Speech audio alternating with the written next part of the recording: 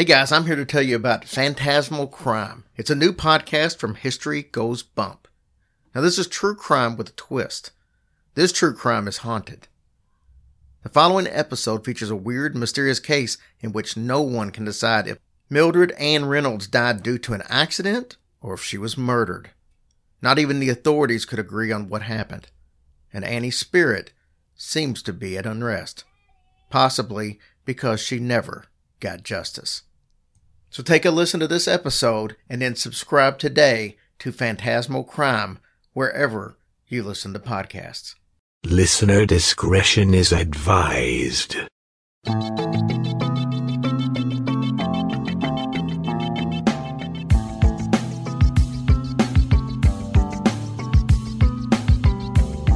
True crime can be strangely fascinating. This true crime is odd, macabre, and haunted. I'm Diane, your guide into the shadows. Welcome to Phantasmal Crime. The murder of Mildred Ann Reynolds is a cold case that stretches back more than 60 years. The crime scene was horrific with blood and a burned-out car. This young woman had come to a brutal end. Violent murders, especially those that remain unsolved, seem to spawn spirits. Supernatural occurrences that accompany this puzzling story serve to deepen the intrigue.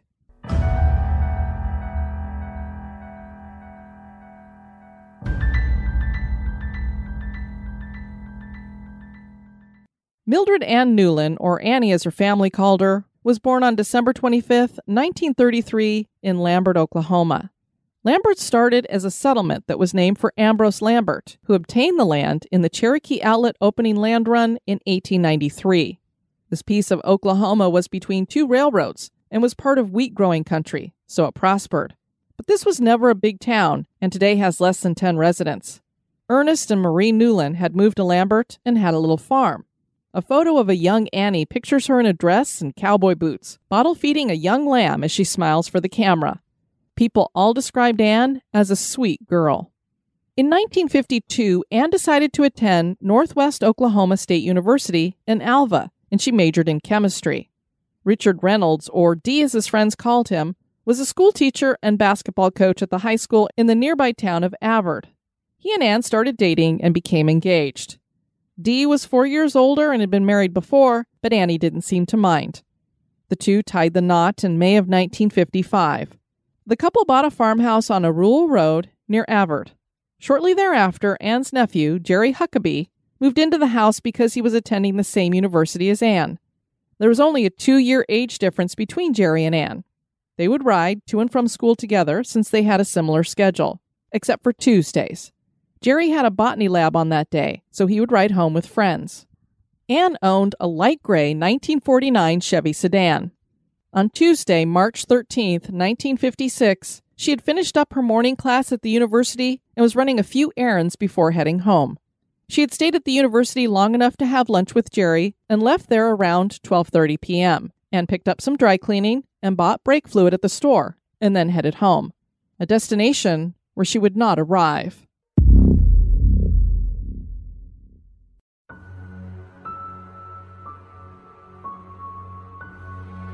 The road home was a country red dirt road through farmland, and it would be a farmer named Leroy Lancaster who first noticed smoke a little after 1 p.m.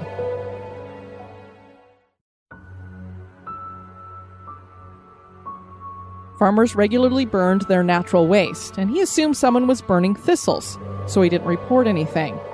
30 minutes later, the Goucher family was driving the same road as Anne and spotted her car on the side of the road burning. Lauren Goucher surveyed the car from a distance and saw that there was a burning body inside. The victim was clearly dead. The Gouchers rushed to Hopeton, which was 2.5 miles west of the scene, and called the police. Highway Patrolman G.R. Brown was the first officer on the scene. Other members of the Woods County Sheriff's Office would follow, including Sheriff Ed Doctor, Deputy Vernon Hackney, and Deputy Sheriff Doss Gorley. Later, the Oklahoma State Bureau of Investigation would investigate the accident. This was not only the most bizarre scene any of these men had ever seen, it is one of the most mysterious accidents in history. Lots of evidence was gathered, but the questions only increased, with few answers. Annie's body was burned beyond recognition. Her body was lying in the front seat, with her feet by the steering wheel and her head in the passenger seat. Anne's belongings were scattered in the area, including a pair of shoes. Her right shoe was covered in blood and found 250 yards in front of the car, and her coat was found 100 feet behind the car.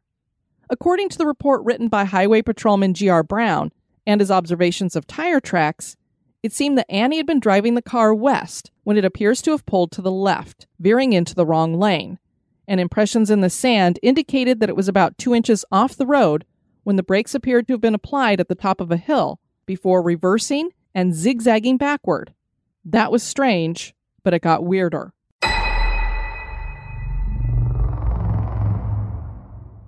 The car then shifted into drive and sped across the road, hitting a tree on the other side in a ditch. The rear tires left impressions revealing that they had spun, meaning someone had pressed the gas pedal hard. The car backed up onto the road again and performed the same maneuver, hitting the fence a few feet from the tree.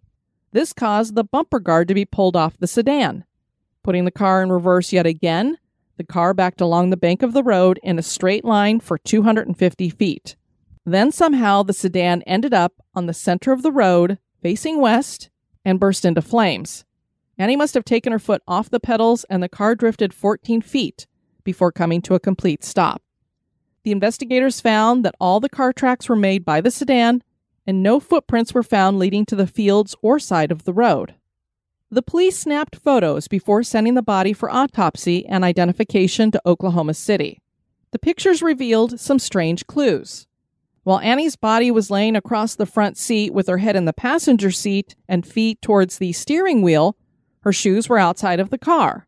One shoe was partially burned and found near the left rear fender of the sedan, and the other shoe was near the fence the car hit, and it had human blood on it. There was also blood found on a thistle and the grass near the shoe. The grass also seemed to be matted down as if a body had fallen there. None of Anne's blood survived the fire inside the car. Anne's coat was outside of the car, on the left, and almost completely burned, and 4 burned buttons were found 56 feet from where the fire started. These buttons were believed to be from a blouse. Bullet casings were found from a 9mm, but a man, H.E. Brockman, came forward saying the bullets were from his gun and that he'd fired them out there, and tests proved that the casings were from his gun. He was not looked at for the death. There were 2 metal bases from 12-gauge shotgun shells found inside the car. The driver of the wrecker who came to take the car found other clues. The drain plug from the gas tank was about 16 feet from where the car fire started, and it was melted out. The report stated that only 2 rivets, instead of 4, were on the drain plug, and that this was, quote-unquote, rare.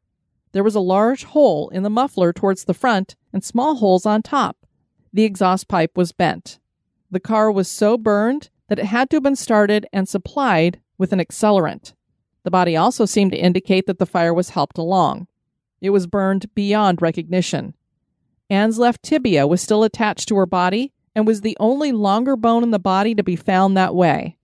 One of her legs had burned off at the knee. The autopsy revealed that the skull was fractured, but the coroner could not determine if the fracture happened before or after the fire started. Intense temperatures can crack the skull. A paper written in the Journal of Forensic Science in May 2004 shares the research done by doctors Elaine J. Pope and O'Brien C. Smith. This is titled Identification of Traumatic Injury in Burned Cranial Bone, an Experimental Approach. This is from the abstract. Interpreting patterns of injury in victims of fire-related deaths poses challenges for forensic investigators. Determining manner of death, accident, suicide, or homicide using charred remains is compounded by the thermal distortion and fragmentation of soft and skeletal tissues. Heat degrades thin cranial structures and obscures the characteristic signatures of perimortem ballistic, blunt, and sharp force trauma in bone, making differentiation from thermal trauma difficult. This study documents the survivability and features of traumatic injury through all stages of burning for soft tissue reduction and organic degradation of cranial bone. 40 cadaver heads were burned in environments simulating forensic fires. Progression of thermal degradation was photographically documented throughout the destructive stages for soft tissues and bone to establish expected burn sequence patterns for the head. In addition to testing intact faults, a percentage were selectively traumatized to introduce the variables of soft tissue disruption, fractures, impact marks, and incisions throughout the cremation process. Skeletal materials were recovered, reconstructed, and correlated with photographs to discern burn patterns and survivability of traumatic features. This study produced 2 important results. Number 1, identification of pre-existing trauma is possible in reconstructed burned cranial bone.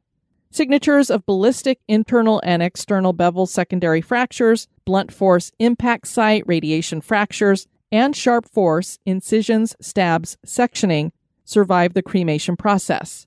And 2, in non-traumatized specimens, the skull does not explode from steam pressure, but does fragment as a result of external forces, collapse debris, extinguishment methods, and handling. The features of both results are sequentially described throughout the progression of thermal destruction. Basically, this study revealed that if someone is murdered or dies from some kind of head trauma before being burned, that trauma can be detected. And a skull will not explode from heat, but rather fragment. So a skull will not be heavily damaged by just fire. But this is our modern science. Would they have known this in the 1950s? The autopsy officially found that the fire killed Annie, and the death certificate stated that Annie burned to death in an auto fire for which the cause was unknown. The newspapers all went crazy with the story. A clipping from the Woods County Enterprise and Waynoka News noted that a coroner's jury report deemed Reynolds' death was from a fire, but that it was not an accident, and the death certificate reported 2 causes of death: homicide and accident.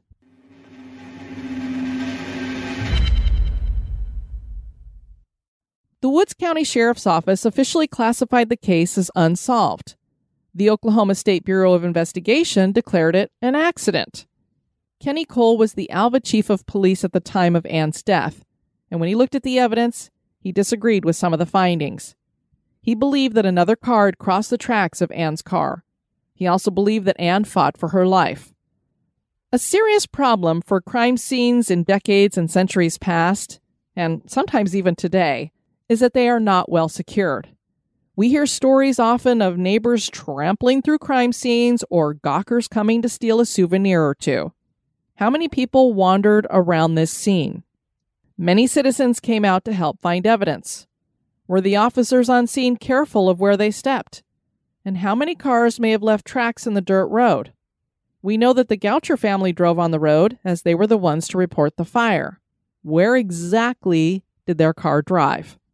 Woods County Sheriff Rudy Briggs Jr. said that they were still treating the case as a cold case homicide. They still have 3 pieces of evidence from the crime scene on file: a gas tank from the car, a limb from where the vehicle supposedly hit a tree, and Ann Reynolds' rosary beads. Interestingly, Ann was not a Catholic. Her sister-in-law confirmed that the rosary was Ann's and that she kept it as a good luck charm.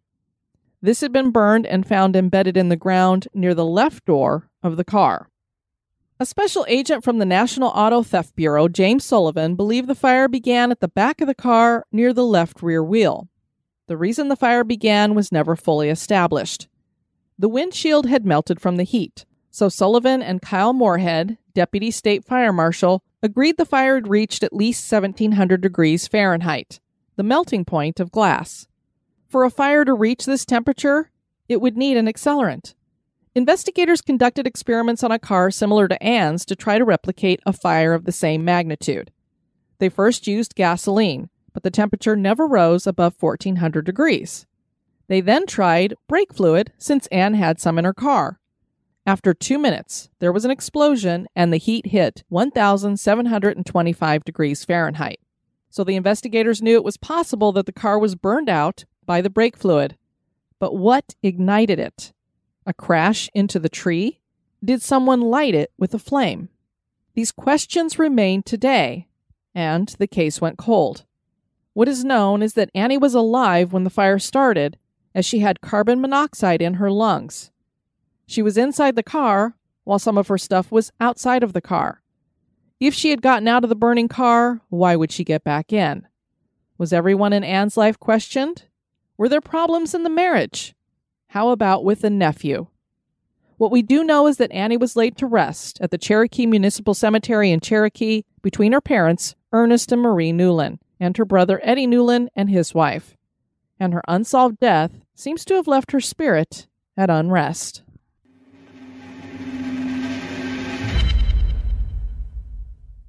There have been stories of her ghost haunting several locations. For years, there had been unexplained noises and wisps of an image passing by the view of students when the building was the high school gymnasium where Dee Reynolds coached. Her ghost had been spotted in a nearby restaurant called Vina Ray's that opened in 1996, but has been closed for several years now. This was the former location of the old gym at Avard Public School where her husband had worked. Nan Wheatley was the owner, and she claimed to experience strange phenomenon. One story she shared is that one day a young woman in green was sitting at the counter. Wheatley went to get a pad to take her order, and when she returned, the young woman was gone. Wheatley also had a scary experience on Memorial Day 2002. She saw the headless figure of a woman come through the wall, and then it vanished. Wheatley said, "I would hear sounds like someone was walking like a pirate with a peg leg in another part of the building, and I would go and investigate, and no one would be there. I didn't know until I did some research that Ann Reynolds had her leg burned off. Ann was also wearing a green dress when she died." Patrons had complained about the smell of burnt hair in the air. Paranormal groups from Enid and Tulsa had investigated the restaurant on Halloween night 2003. They managed to capture a faint image in a photo down a hallway and some glowing orbs. Wheatley said, "They told us there is more than one ghost here. They, the ghosts, like this place. It's a place they wait until they pass on."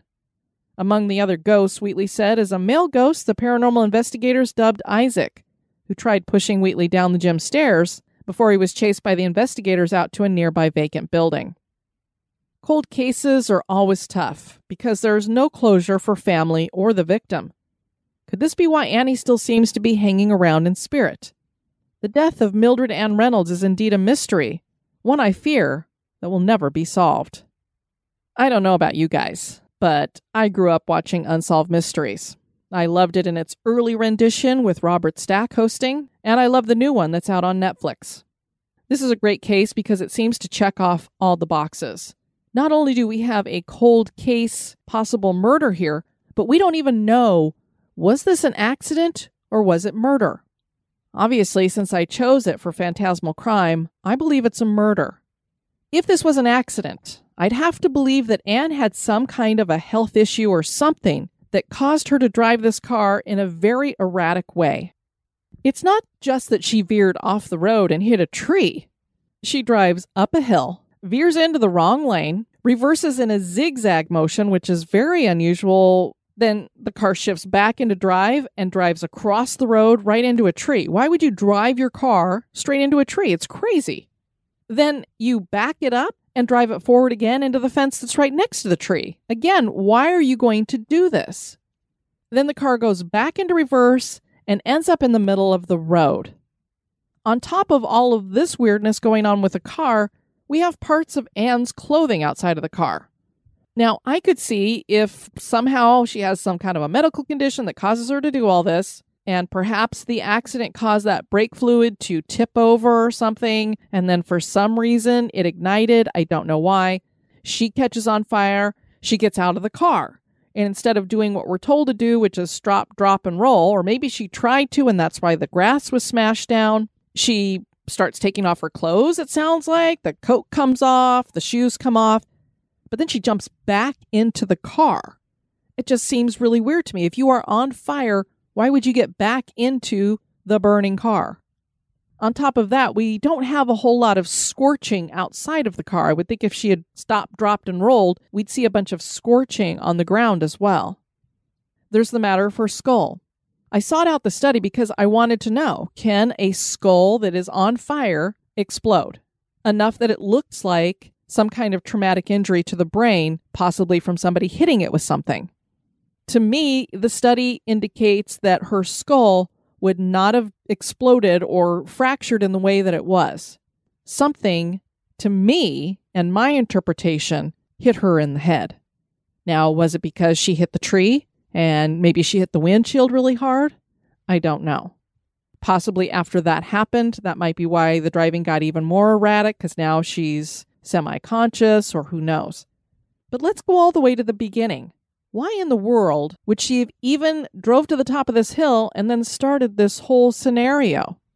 Did something scare her? Was she trying to get away from someone? Possibly in another vehicle, trying to run her off the road. What did this person do that seemed threatening to her? We know when it comes to someone's death that the first people we look at are the friends and family of that person, particularly their spouse. To me, somebody had to know Annie's schedule. Her nephew always rode with her except for on Tuesdays. Is it just a coincidence that this happened on a Tuesday when she would be driving alone? And who would know that she'd be driving alone, that she would be on this particular road, and that this road was pretty remote? There wouldn't be a lot of attention if you wanted to attack her. Her husband would certainly know, and Jerry, the nephew, would certainly know. Was one of them responsible for this? All I know about Dee is that he went on to get married and lived happily ever after. We have so many problems going on here where you have a crime scene that has had people walking through it. We're talking about the 1950s when they wouldn't have the kind of technology that we have today.